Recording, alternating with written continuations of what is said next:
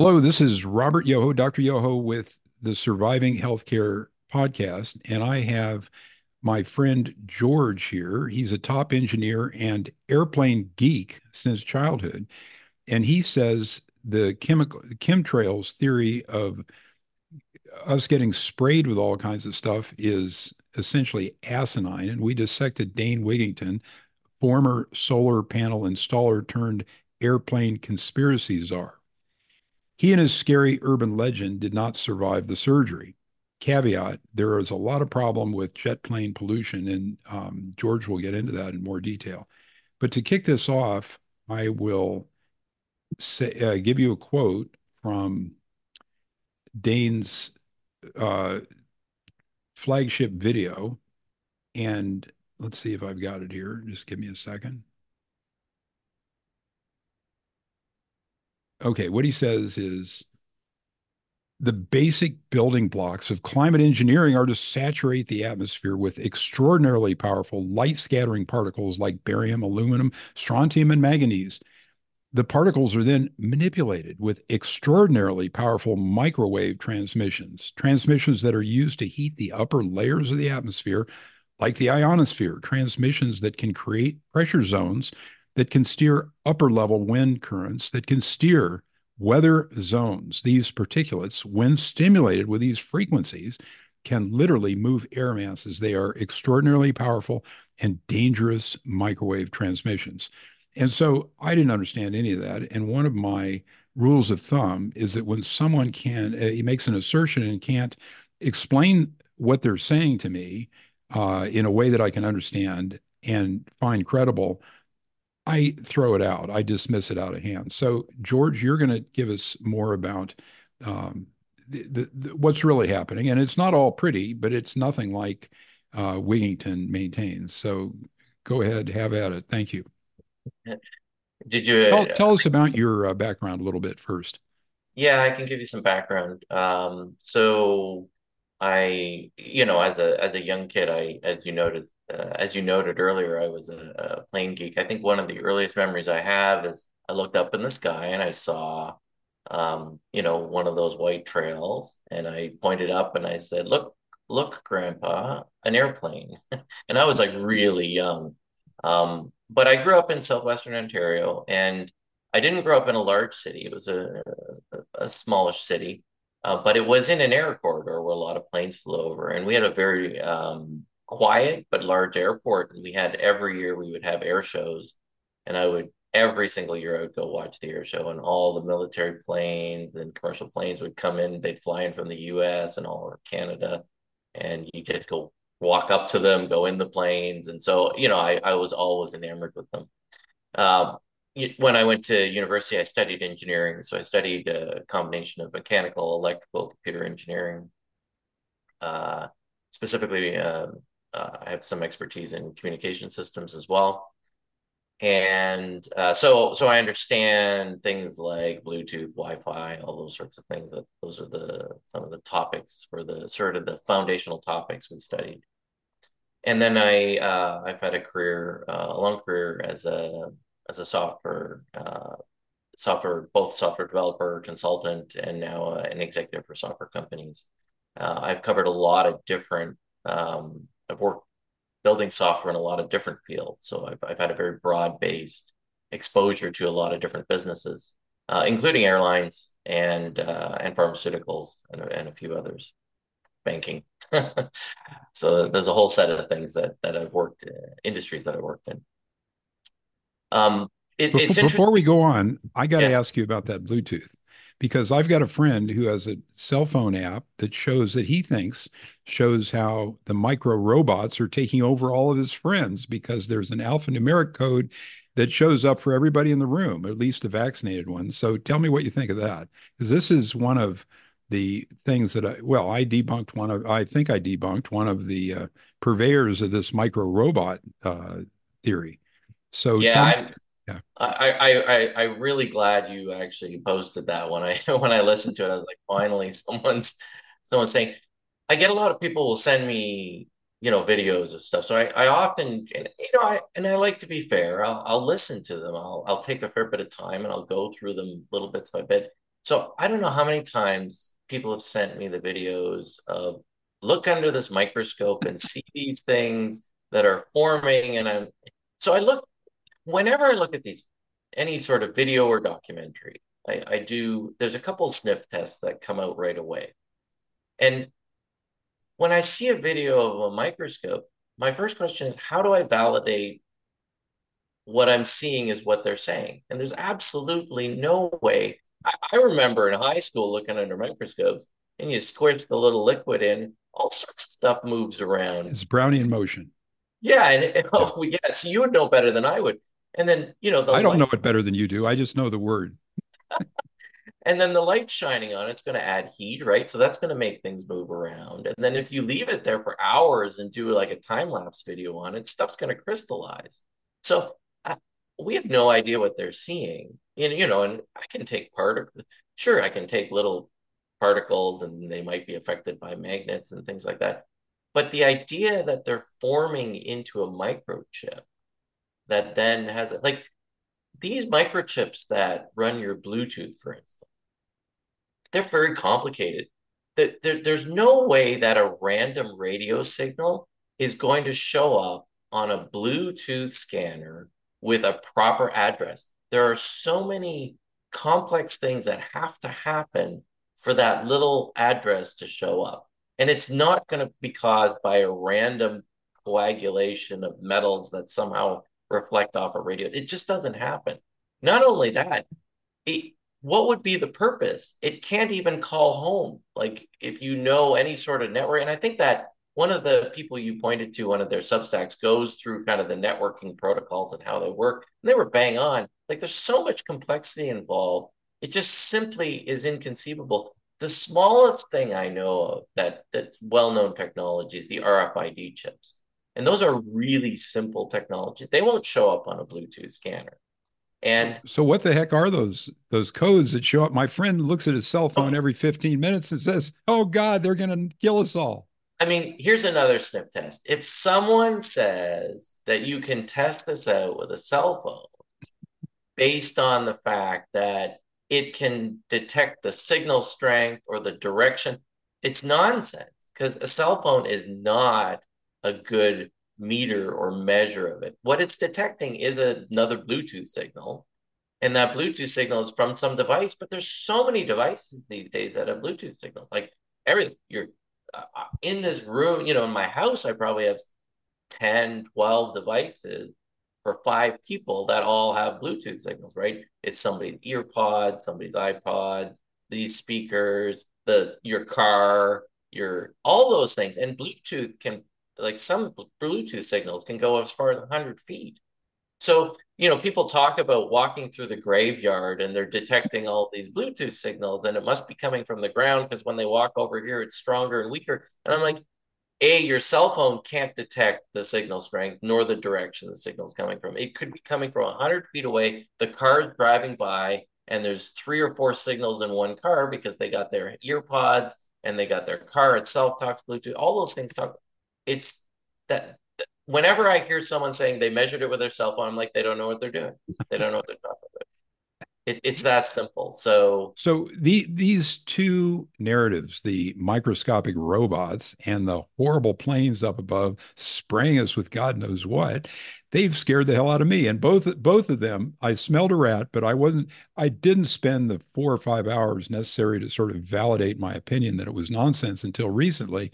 And so my listeners can refer to the post about the microscopic robots, and I think did a pretty good job destroying that author. They and then this one is my second fear, and I mean I thought it was game over, but it was just an emotional reaction without any analysis. So sorry to interrupt you, George. I just got to do the one quick Hitler quote from Mein Kampf. He says that people believe big lies far more easily than they believe small lies. And these things are big lies. I mean, it's absurd when you think about it, that the microscopic robots are going to kill us, or that the fact that there's a conspiracy with every single jet plane in the sky to rain this garbage on us. And I've heard very serious people quote the Dane or whatever his name is, And they said, "Oh gosh, every single country in the world is involved with this, and it's very dark." So we're all shell shocked from COVID and all that other stuff, but we have never seen the cabal deploy big time technology like beam weapons or anything as complicated as even the 5G, in an effective fashion. So anyway, Yeah, I like the way you described that in one of your writings recently, where you said, they don't use complicated stuff because complicated stuff goes wrong all the time. Um, uh, yeah. So the chemtrail one is an interesting one because, I've been studying, pharmaceutical things for a long time, and a lot of the people I was working with, one of them already 10 years ago brought up this chemtrail thing, and I'm like, "What's that?" And they're like, "Oh, what you see up in the sky?" I said, "That's a contrail." They're like, "No, it's a chemtrail." I'm like, "What is it?" They're spraying us, and I'm like, "No." My initial reaction was that's utter nonsense. Like, because I've been studying planes for years. I worked in the airline industry. Like, it just was incomprehensible to me that all these trails in the sky were planes spraying. I just completely did. But then I ran into some other people that are very intelligent people, very critical thinkers, and they're saying the same thing. And I'm like, well, maybe I better look into this, right? I'll take a whole day, many hours, because it takes a long time to debunk even 30 minutes of one of those videos. They pack in so much stuff. You have to go through it one thing at a time, have to stop it, listen to it, write it down, get an answer to it, then go to the next. But I took the time. see, George is a more scientific guy than I am. I use social proof, and I can do it in about 4 or 5 hours. In other words, I look at the context, I look at the what the people have written, and if they're writing about archons, is that how you say it? Archons, I think, is how I Archons, yeah. pronounce If it. you're writing about archons and space invaders, they're either fruitcake, they're bought off, or they're stupid. So anyway, go ahead, tell me more. Well, I sometimes I think your way is better than mine, but I guess I like to argue the details with people. Right. So then you have to go through the details, and a lot of the stuff does fall apart in details. But what I've noticed is a lot of people that are either intentionally or unintentionally misleading, they take real things. So there's real things in all these videos, but they mix it very quickly with these grand assumptions or leaps of faith. And it's very hard to discern which is which, especially if you're not an expert or even knowledgeable in that topic. If you don't know how jet engines work, or you don't know how planes or the plane industry works, how would you know? Right. And I had, so I thought, okay, I'm going to look at this. So I remember I went and I brought up the big documentary, and right away, in the opening sequence, there's they you know this already sets me off on the wrong foot. They're putting little images of stuff very quickly that you can barely see, but it's like patterns of this and You're patterns. talking about the dimming. Yes, I think it's Bain's that one. masterpiece. It's a Yes. master. I mean, it's expensively produced. There's Yep. dramatic music throughout. Yep. And then there's clips of these horrifying images, some of which, I mean, there's even one clip of this, like a firestorm coming from this cloud, that Yep. obviously was Photoshopped somehow. Yeah. Uh, Well, I mean, this is just it. And the clip lasts what, 2 seconds? So you can barely exactly. see it, and then it I flicks off. screenshotted it all. I'll include it in the show notes for all the viewing pleasure of the listeners. But right off, when I'm looking at these things and evaluating them, right off, when I see people talk about patents, I get wary right off the bat because a lot of people misunderstand patents. And I've been working in software, and software, we do a lot of patents, and a lot of companies I work for, I even have a patent in my name, and there's all these other things. But they don't really understand what the intent of patents is. The whole intent of a patent is if you created an invention, you don't have to create it. You've ideated an invention. You have an idea. You think that idea can make money. You make it public by publishing it in a patent, and then you own the rights to it, which means anyone who wants to do it has to pay you to do it. That's why you publish a patent. If you're doing something you want to keep secret, you never patent upon a patent in a million years. You never publish it. And I've worked for lots of companies where we create something, we don't want anyone to know how we're doing it. And the last thing we would do is create a patent. It's just, and the next thing is you can patent an idea and never ever do anything with it. Just because someone publishes a patent, A, it doesn't mean it works. In fact, I would be willing to bet the vast majority of patents don't actually work the way they say. You don't even have to try to make it work. All you have to do is publish a patent. People assume when they see a patent, and they use this in arguing all the time. I've seen it, oh, this is the whole this is the microchip thing. We'll go back to that. There's Game over, George. what's that? Game over. you know, Microsoft published a patent where they injected you with something that transmitted to whatever, and then they were downloading all your data. Sure, that's an idea someone could do. It doesn't mean they're actually doing it. Doesn't mean they made it. Doesn't mean they're publishing it. Doesn't mean anything other than it's an idea, and maybe it's plausible. But that's it. Ideas are a dime a dozen. There's a million ideas, nefarious, good. Just because someone wrote it down to patent doesn't mean anything. It's So less than when $10,000 to patent something. Is that correct? I don't know what the cost is today. It used to be 3 to 5,000. Maybe it's up to 10 now, probably inflation. But yeah, that sounds about right. And you could probably do it cheaper if you did it yourself. And there's all sorts of stuff. But honestly, when anyone is using the patent as the argument of the existence of something, I right away get my red flags up, because it doesn't mean it exists. It just means there's an idea. No, it might be interesting to talk about a patent, but don't say because the patent exists, therefore they're doing it. It doesn't fly. So there's patents right away in the first few minutes of that thing. So right away, I'm just like, oh, I don't like that. So his website, just for reference, so anybody can go watch this thing if you want and look at the quality of it, is Geoengineering Watch. Is that it? Yeah, I think that's it. Yeah. Okay, And I'll it's check it got out. Go ahead. I'll put tons it of in the stuff show on there. notes. It's got tons of stuff on there. And there's a few things that he talks about very quickly. They go through a ton of stuff. So there's a couple of things I agree with. Have governments sprayed stuff in the sky? Absolutely, they have. Military programs have tried out stuff. They experiment all the time, right? They sprayed biological ticks and they've sprayed these things. Of course they have.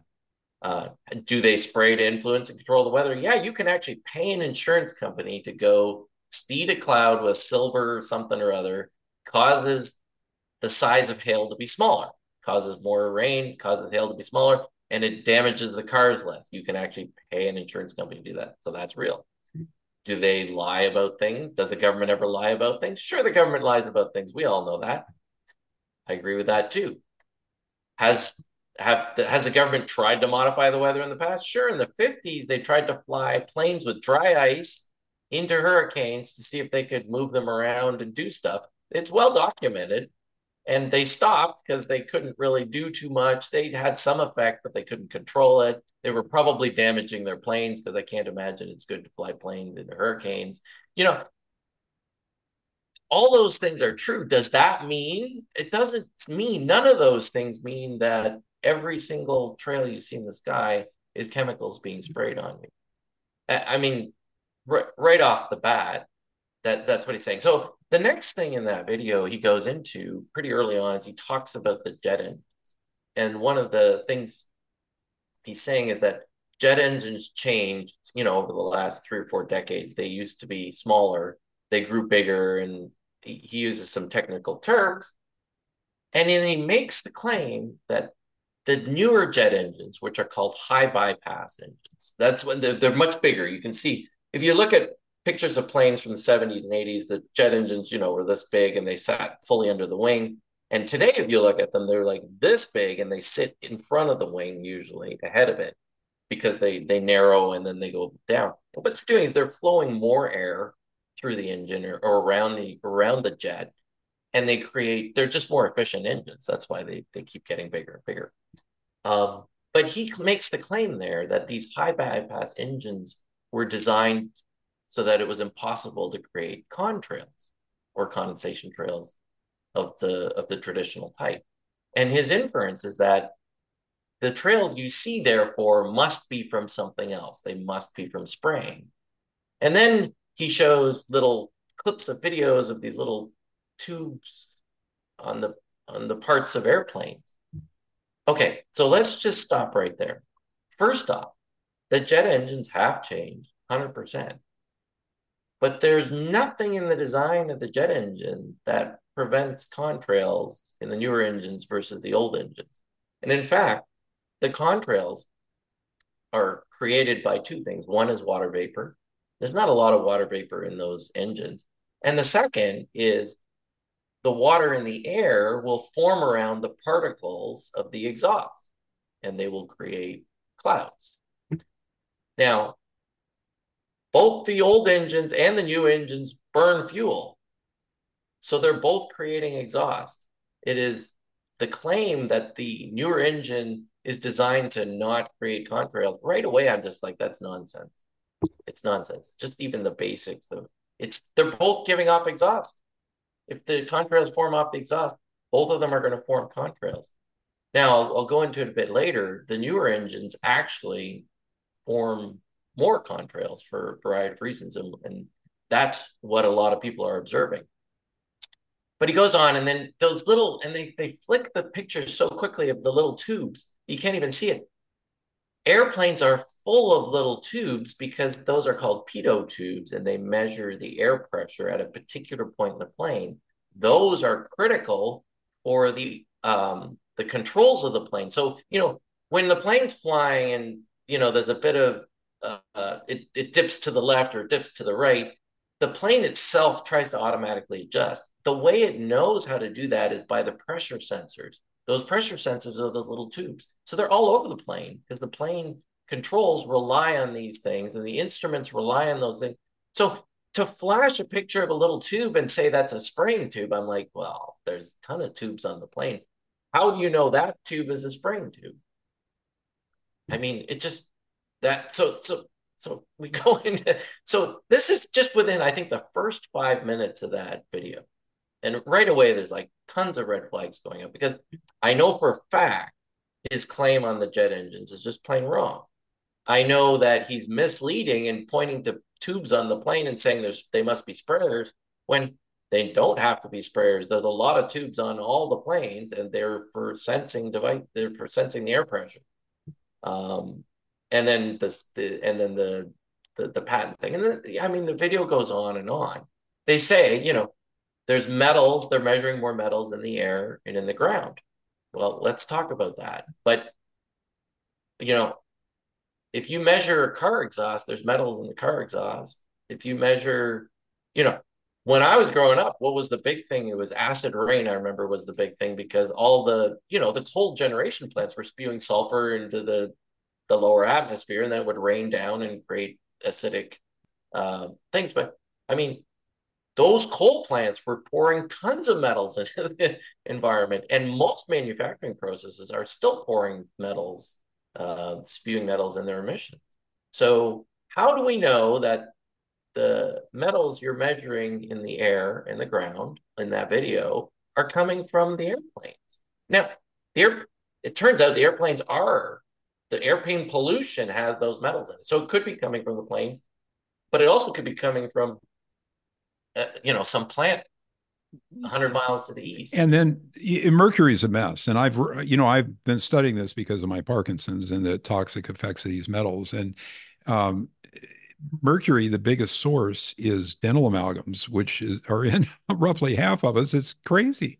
And they're tremendously toxic, and a lot of people have tremendous relief when they get them out. And the second biggest source, of course, is vaccines. Now, they banned it or almost banned it in 2003 or something like that, but now they're using aluminum, which is nearly as bad. And the mercury still exists in the flu vaccine, multi-use vial. So, I mean, anyway, sorry to interrupt your train of thought. Well, just to clarify too, the aluminum has always been in those vaccines in addition to the mercury. So the aluminum is a required part of the vaccine, the adjuvant, right? So Yeah. it's triggers a reaction on purpose. But yeah, so the aluminum. Now, I mean, I think you posted about Dr. Exley, who does all the Oh, aluminum. actually, he's a fascinating guy. Yeah, He's had his career decimated by the aluminum industry, and they've tried to shut him up, but he's still writing. He's the only major research lab about aluminum that was bringing it down. And yeah, yeah. I mean, what he writes is super credible. Like he's done 30 years of real science on this they stuff. call him the aluminum man. And and he talks about aluminum pollution, and whether it's from injections or anything else, it's bad. It's definitely not good.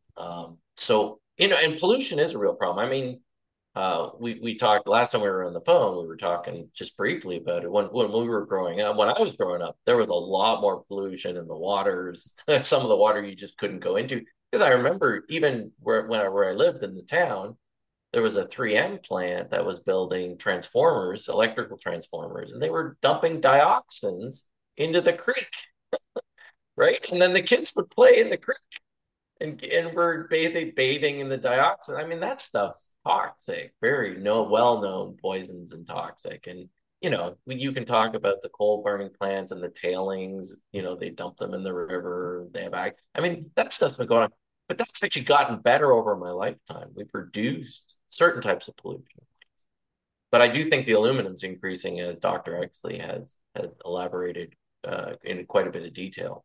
The industry is just phenomenally irresponsible, and the regulatory process is completely inefficient because they buy the regulators, just like for the medicine. I mean, Yeah, the FDA is completely bought. Their industry is 50% supplied by big pharma, and it's 5 billion against a 20 times or 100 times bigger industry that they're trying to regulate. I mean, the entire medical industry, which arguably they have some influence over, in theory, uh, is 4 trillion in the United States alone. So a $5 billion operation, and they're completely bought off. All the regulators have a revolving door when they leave, and they get to get some cushy industry job. I mean, it's insane. yeah, yeah. So those are real problems, and I don't want to downplay those. But again, it's a pollution problem that we've faced my whole lifetime. Frankly, it's always a regulator industry problem, and that's the other thing I do. I try to do as I follow the money. One of the things when you follow the money, where is the industry money for them to spray us with chemicals? And this is the last part. Really. I know about the industry, the airline industry. The airline industry is super, super price sensitive. And like their main costs are fuel, personnel like pilots and flight attendants and mechanics and all that stuff, and then the planes themselves, right?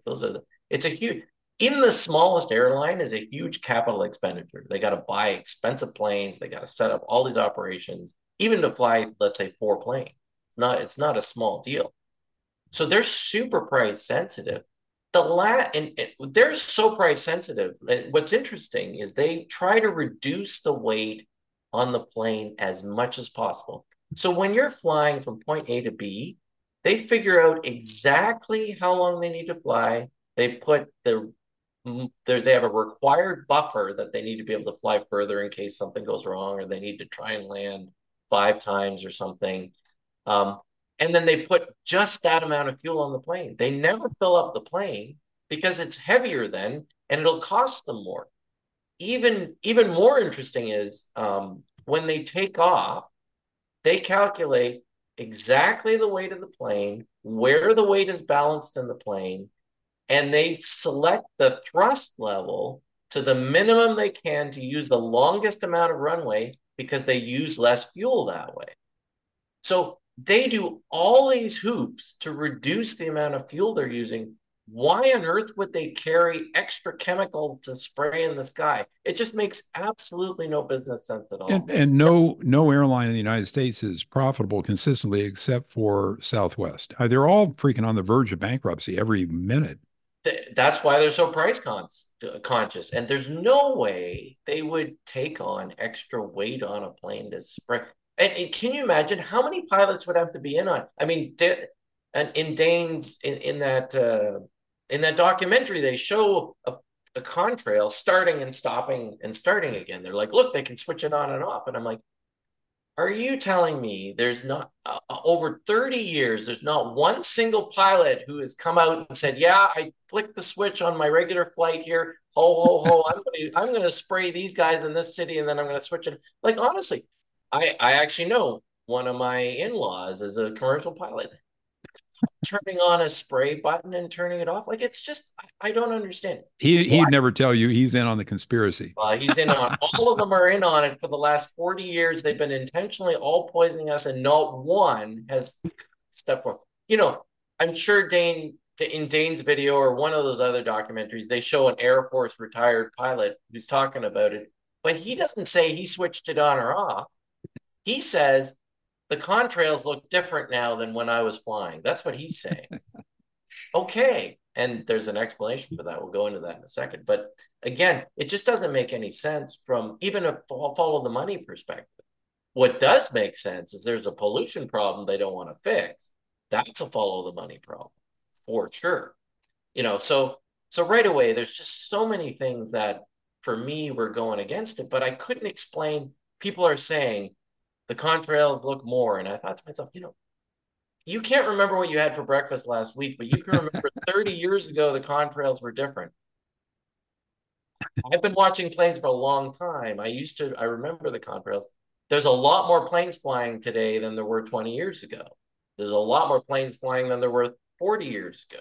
Maybe that's part of it. The figure I heard years ago, maybe 5, 7 years ago, was 250,000 flights occur in the United States alone every freaking 24 hours. So internationally, I mean, who knows? It's got to be a multiple of that. It's a huge number of flights. It's enormous. And then I see pictures, someone posted on Facebook and there's lines in the sky. Look what they've done. They've sprayed these lines in the sky. And I'm just like, well, first off, if they were trying to spray you, they wouldn't be doing it at 30,000 feet because it's going to stay up there for a long time. In fact, Jim Lee talks about this. It takes, I think, 3 years to come down from the stratosphere. It's going to take 3 years to rain out on you. We know these dust storms, right? They go in Africa and then they float all the way across the Pacific and they start to cloud our sky over here. That stuff stays up there. They're not spraying you they're not even spraying, but if they were spraying, they're not spraying you. And then why are there lines? Well, the air's moving. So if a plane flies by and then an hour later, another plane flies by, it's going to be moved. And then it's going to move and then it's going to move. So, there's not once, I have not once seen someone who took a picture of the sky and then said, here's where I'm located, and then overlaid the flight paths in that area. Not once. And I tried to look a couple up and I thought, okay, I'm going to go spend a couple hours to figure this out. And then I go look up the city and the flight paths are like all over the place. And I'm like, well, you can see almost anything in the sky then if they're flying over you like that. Just look at the chart. It shows you the airline, the paths are there. Nobody's doing that due diligence. So I'm always suspicious. So anyways, so recently I came across an interview with a fellow named Jim Lee. And he, unlike Dane, talks about facts. He talks about facts and he does deep investigation into it. So what he did, and I don't know when he got into this, quite a few years ago. He's got a website too, but most people have never heard of his website because his website's not promoted. That just to bring up this a very good rule of thumb to understand whether somebody is cooperating with the panicky agenda that we're seeing or possibly even being paid by we can't speculate on their motives because a lot of them are crazy. But the great rule of thumb or heuristic is how well their videos are doing and whether or not they can survive on YouTube. And I can tell you, I'm a very small animal, but I get stricken from YouTube after a half an hour. These guys have a huge presences. I think Dane's major website, he's got, I mean, 435 million views or some crazy thing. You can go on there and have a look. I may have misquoted that, but we're not speculating on motives. But as far as I'm concerned, they're either shills or they're paid off. And or they're nutcases, one of the three. But we don't know what we're not saying the Dane's a nut, and we're not saying he's paid off. But I think there's no other possibility unless someone else could enlighten us. I, I'm willing to give him the benefit of the doubt in You're that very generous, George. I'm a generous guy. You're a generous guy. You're not very worked up. The rest, That's what I've seen is that these two narratives, I'll call them narratives, the microscopic robots and the stuff that's raining out of the sky, they've just panicked a lot of people. And I tell you, I didn't feel very good about it and I spent only about 5 hours on the microscopic robots, and I looked at her, the Malhacia, from several different perspectives, but none of it had to do with looking into microscopes. I didn't have to do that. She had on her website, she had all these horrifying images that she got from the Lord of the Rings videos. She's talking about all this pyramidal stuff that was happened before prehistory, and oh my God, it just went on, and talked about the cyborg warriors. I mean, it's just nut job stuff. And the people that are unsophisticated or vulnerable just get swept up in the panic. and to and it's fair because if you don't understand the underlying over my career, it's taken me a while to because we all have the curse of knowledge, right? We all think everybody knows what we know. But I have an engineering degree and I work in this stuff, so I know a lot of stuff that a lot of people don't know. And when they look up in the sky, they don't know how a jet engine works or even how a plane works. And to me, it's just like second nature. I know how these things work. Um, so it's obvious to me right away that there's something wrong with that theory. But other people, I guess I can see why they wouldn't know because they just don't know any different. They're not Uh, geeks like you, George. they're not geeks like me. That's right. And I think that someone can be misled, not intentionally. They can be misleading because they really believe something, but others can take advantage of that and amplify it to create fear. And I think that that's there's definitely an intent to create fear somewhere, That's the whether big, it's big phenomenon we're seeing. And and that's why, I mean, there are a lot of horrible things. Everybody's shell shocked from the COVID vax. But this stuff, is part of a vast network of conspiracies to mess with our heads. And I'd when like everybody to forget about these people. and and it did not get censored, right? Like it's all over YouTube. It's all over Facebook. Like pictures, I still get them all the time. Look, they're spraying us. It's all over Yeah. those. Maybe it has a little fact check on it, but that doesn't mean anything, right? They love to let that stuff go. If there are people who don't want you to know, they censor it. We saw that all over the place. A lot, like you just mentioned, your stuff gets taken down very fast. So I'm just sniffing at the entrance to the rabbit hole compared to George. George went down the rabbit hole, looked all around, and came back out. but so let's go into the detail, and this is great because you can walk through it. So what Jim Lee says, what he articulates very clearly is that the jet fuel standard changed in in the 80s. So what they did was NATO. So this was NATO. You mentioned it earlier. They're doing this in 40 countries. Yes, they are because NATO countries, there's about 40 of them, all standardized on the same jet fuel. Now, why did they do that? They did that because they can buy it in bulk and they get a better deal for it. And they can interchange parts and use fuel from one to another and all sorts of, it just makes a lot of things easier. This is So 20 years ago, roughly, 1988, and 1988, longer. it took them 8 years to transition. So the transition was finished in 1996. So at that point, all the planes were converted, and then the commercial planes converted to jet fuel. So the military planes were all using JP-8, which is very similar to the commercial aviation fuel that all the commercial airlines started using, which was Jet 1 and Jet 1A. Now, the military planes, they put additives in the fuel, and they put additives in the fuel to keep it from freezing.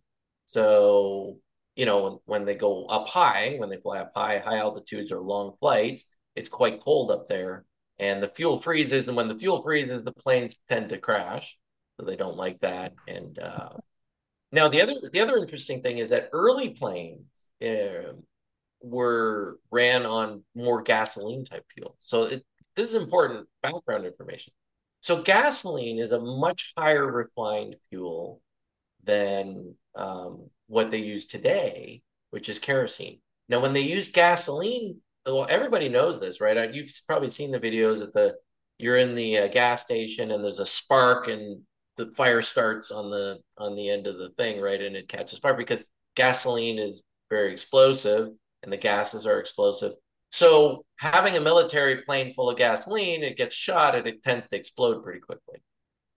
If there's a bit of an accident or gasoline leaks out or breaks a bit, it will explode. That's no good for commercial airlines either. So they switched to a less explosive fuel, which is further down the chain, or up or down, depending on which way you're looking at, but it's down the chain of refinement. So it's less refined. So they're paraffin, called paraffin, which is interesting because wax is actually quite smoky or sooty, right? So they're paraffin fuels, which is kerosene based. So the planes, somewhere 50 years ago, 60 years ago, all transitioned to kerosene based fuels. And then in 1988, 96, they standardized on this one standard of kerosene. So what happened during that time is that fuel had different amounts of metals in it. And they have a lot of metals. It's actually quite a few in there. There's aluminum, there's titanium, there's Jim Lee on his site he shows it. There's at least 10, 12 different metals in the jet fuel. They know it's in the jet fuel. You can measure it in the jet fuel. You can measure the exhaust. It's in the exhaust. It's not really a hidden thing. He just researched it and it's there. Now, interestingly, he tells the story and he says, because his father-in-law, or no, stepfather, was actually a jet fuel expert for the military. And he called him up and he said, hey, when they switched jet fuel standards, was there a big change? And the guy said, for sure there was. We had to redesign all the engines because the amount of soot coming out was huge. So when they switched the standard, the amount of soot coming out of the exhaust was a lot more. So, and these are verifiable facts. So there was a standardization of the jet fuels. They all moved to them. They're much dirtier than they used to be, and they generate a lot of soot. And they have all these metals in them because crude oil has all those metals in them, right? In gasoline, there's less of it because it's further refined. Some of it's removed. In cars have all this cleaning stuff to, catalytic converters and the exhaust and all these sorts of things to take some of those pollutants out of the exhaust. And cars are much more expensive to maintain. Even in our lifetime, I remember, when I was growing up in the 70s, there was lead in the gasoline and the haze around the cities was huge. Yeah, Los Angeles is a mess, Yeah. and it's And gotten way better. it's way better because they've changed the car emissions. The cars are running on cleaner fuels. They took lead out of it. I mean, lead was a disaster, right? I don't know if you've seen the numbers of how many people that has killed or reduced IQs over the however many years it was used. The interesting thing is small planes still have lead in their fuel. The little prop planes, they still have lead in their fuel. But anyways, that's Does a it difference. burn better? It was a lubricant, so I it see. prevent it acted as a lubricant. That's why it was injected in it. It was a cheap lubricant that they could do. Yeah. Well, just lead is one of the things that I've got too much of, along with mercury and aluminum. Well, And and maybe it you, contributes to the Parkinson's. so you're a bit older than me, so you were exposed to it far longer than I was when I was growing up. But as a kid, I was exposed to the air. There was lead. It's everywhere, and then it was in the paint, right? Yeah. Most of the outdoor paints had it. It was all over the place. So a lot of people have been poisoned by lead. And I had my mercury amalgams, 17 of them that I didn't Yeah. discuss. If I would have gone to any kind of naturopath or anyone else, they would have recommended, getting rid of those things 30 years ago, 20 years ago.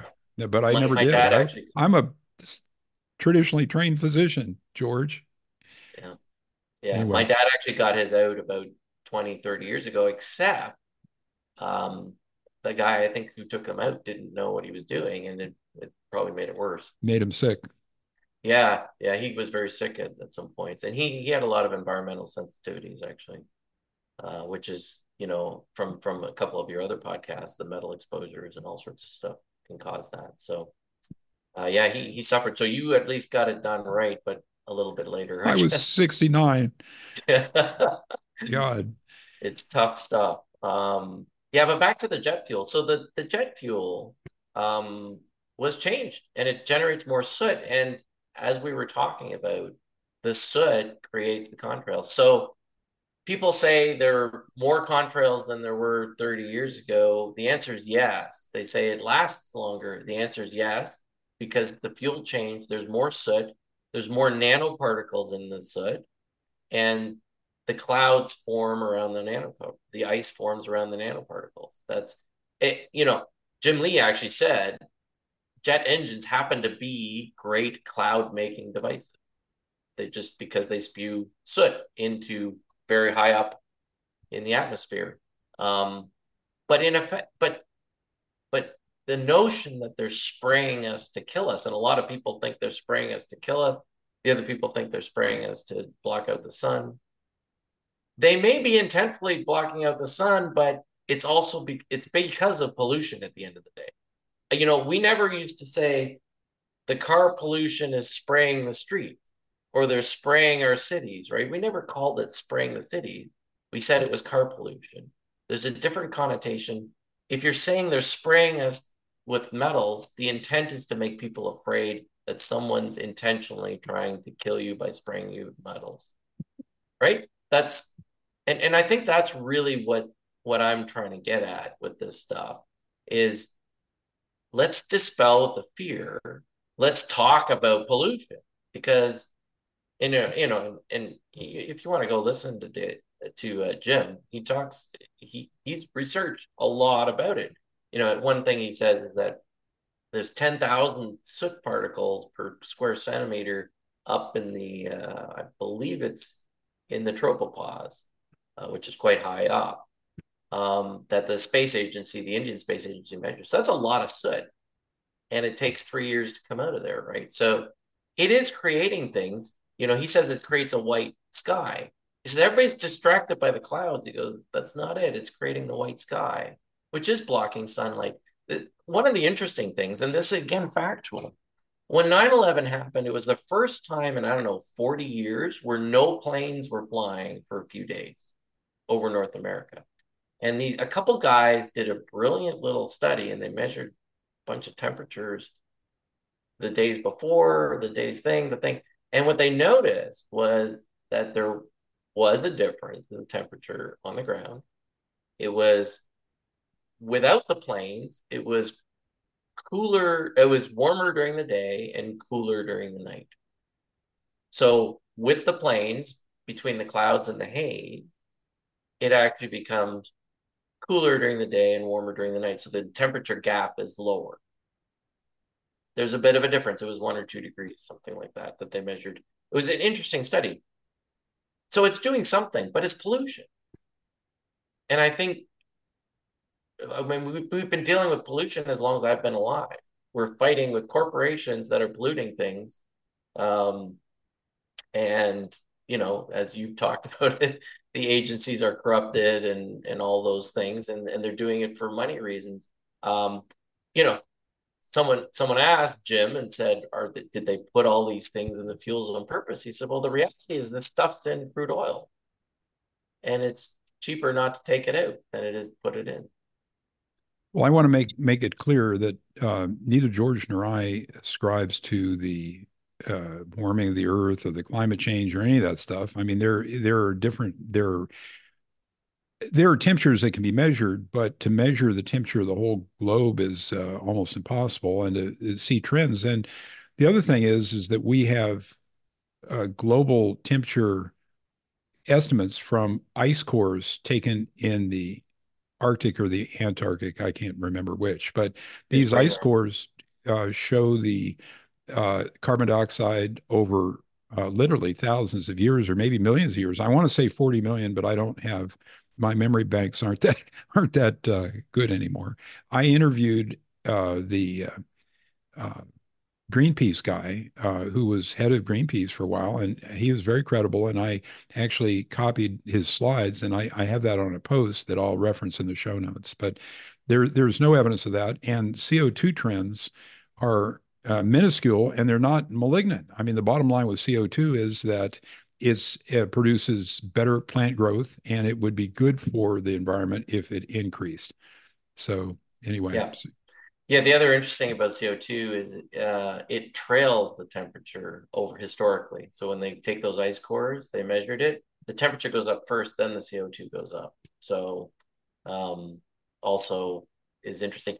One of the things I learned during the pandemic years, because I did a lot more investigation into these models, right? So we saw these pandemic models and all these papers, hockey stick of deaths and all these other things that were going to occur from viral whatevers.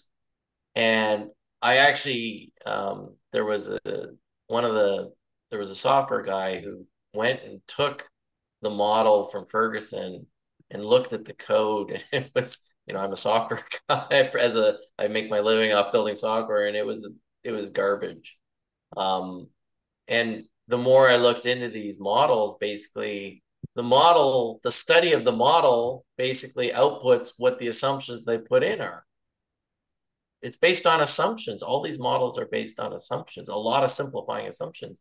How on earth did they think they can put a computer model to detect the transmission of viruses in a society as complicated as ours? I don't know how they thought that would ever remotely be. So that's a model. Most of the climate stuff that you were referring to is all model based. Like all the projections they're making are model based. I wouldn't trust any of those models, certainly not without a ton of due diligence. And none of that due diligence has been done. yeah, It's Ferguson is a racketeer in a racketeering conspiracy. That's the story, and the leaders of it are obscure. So what, but they all use those same models. Like there's even here where I live, there's a big university and they were publishing model based stuff, which was absolute trash. And so that got me, I looked into the climate thing a couple of years ago for the same, I drilled into it. I'm like, and then I saw it was all based on what they literally try and model is like a square kilometer of the earth and all the inputs and outputs of heat. How are they ever going to get that right in a million years? Like it's such a simplified concept of how complicated our Earth system is. I mean, we can't even model our bodies, let alone the whole climate of the Earth. Like it's just, I think it's hubris to think we could model it accurately and make accurate forecasts based on those models. I was always contemptuous of medical academics when I was in training, and I never understood quite why, but I smelled a rat. And in the last few years, I understand that their science, quote science, is so adulterated as to be worthless. I mean, it's amazing how bad medical science is and how much it depends on the economic inputs from these pathological or psychopathic corporations. It's I don't know if it's Exley or one of the other Substackers who's a former professor now ousted out of their university, but a lot of them have talked about the degradation of academic research just over a period of decades. And it really, I mean, it does boil down to the money, right? Who's funding it? And the funding models, in my lifetime basically have shifted totally from at one time a lot of it was public funding to almost completely corporate driven, or even if it is public, it's still profit driven funding. That's never going to give us anything other than heavily biased results. George, do you want to switch before we sign off and discuss the space-based energy weapons briefly? And I can make a little statement at the beginning, and you can laugh at it if you want. Go ahead, make the statement. So the other unlikely tale going around, or one of the dozens of unlikely tales, is that the space-based energy weapons destroyed Lahaina, Maui. So anything's possible. We know that, but why do you have to postulate a new, never before described technology when plenty of Judases will be happy to light fires for a few pieces of silver? I mean, I've seen fires do very strange things when I examined the houses that were burned by brush fires in Altadena, California, several decades ago. And this story seems to be another psyop, but what do I know? I have no advanced degrees in Star Wars weaponry. Those who do are playing video games, practice their onanism techniques, debate about alien invasion landing modules, and generally waste our money at the Pasadena Jet Propulsion Laboratory. I mean, I always thought those guys had something that I didn't know because I never understood what they said. So recently, I've discovered that when you don't understand something, it's because you're being bullshitted. So anyway, you tell me what you think about all that. Yeah, and I've done a little bit of um, research on this, just a little bit, but there's no, again, I'll go back to it. There's no hard evidence. It's like the plane spraying. There was zero hard evidence that I could validate that showed spraying planes. And now I've got a good explanation that the fuel type changed. Okay, that explains all the phenomena people were upset about. Um, Fire, people think they know how fire works. You said it yourself. You've seen very strange things with fire. When you mix fire, wind, and fuel, you can get very, very odd things that can happen. People point to a windshield and they go, "Oh, look, the windshield's melted in the car." The fire had to have been such and such a degree to do that. And you know what? Like I do, I went and I looked up all the details.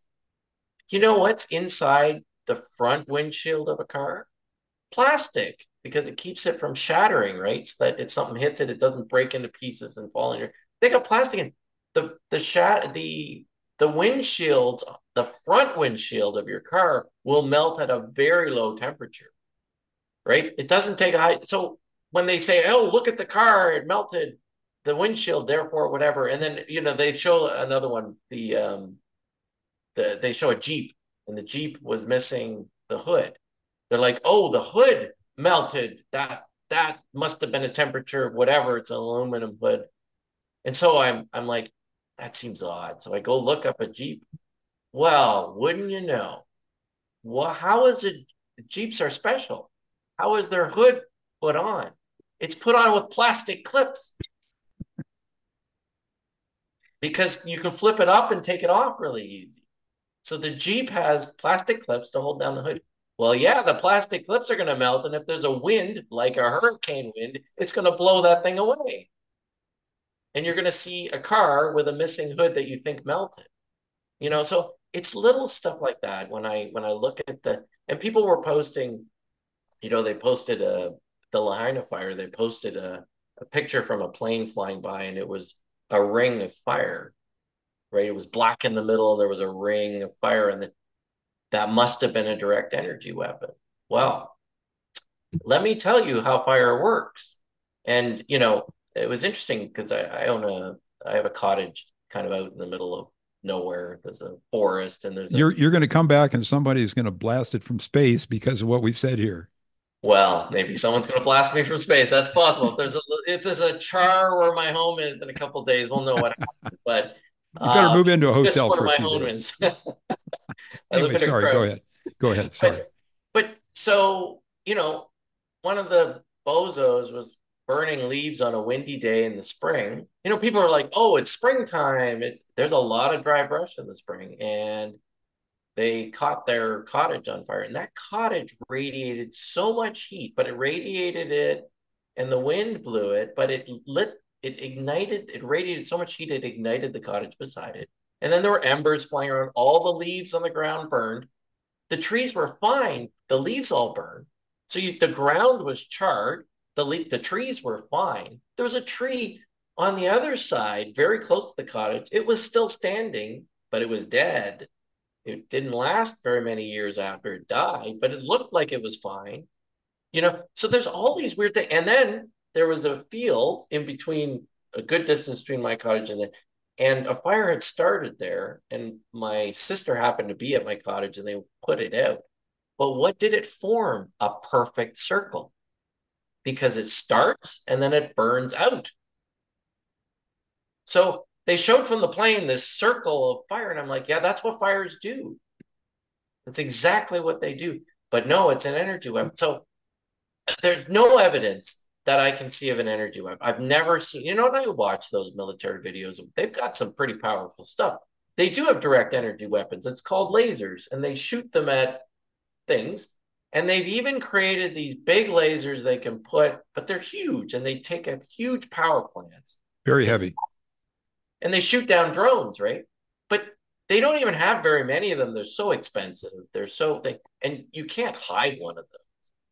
Are you going to put that up in space with a nuclear? Like when they launch satellites, they're like, sure, there's military satellites. I'm sure that have stuff on them, but it's way easier to. I mean, you said it. A gas can starts the fire just as easily. Well, in Lahaina, we saw the electrical. I saw videos of the electrical wires on the ground sparking. That creates fire. We also know it was super dry because they had a fire just a couple years before that almost did the same thing because there was so much dry brush there. And then you talk about it's because there used to be sugarcane farms and then the corporation left. And so they left the fields and it's just all dry brush now. And they knew this was a problem in something like 2019, the Lahaina, whatever, wrote a report that said they had a big fire risk. I mean, you add all that up, it takes a gas can or two. Maybe there was someone set it on purpose. That's possible. I mean, we had all those Canadian wildfires this past summer. They've now charged, I don't know how many people was setting, like each person set 15 fires. Yeah, a mat, a can of gasoline. Why on earth would you take a secret space weapon to start a fire? And because you're going to blow your secret? Like, honestly, I cannot think of a motive. Even if I had a direct energy weapon, like, why wouldn't I use it in Ukraine too, right? If I had a These space things don't weapon, seem to be censored on YouTube.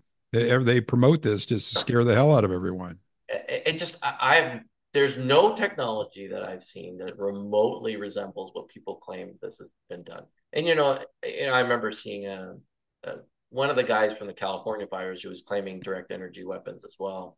And he was a plant guy. So, and he went there and took pictures and he shows a picture, but he shows a picture of a fence post with char marks on it. And he's like, look, the char marks are right where the nails are. It must have been a microwave.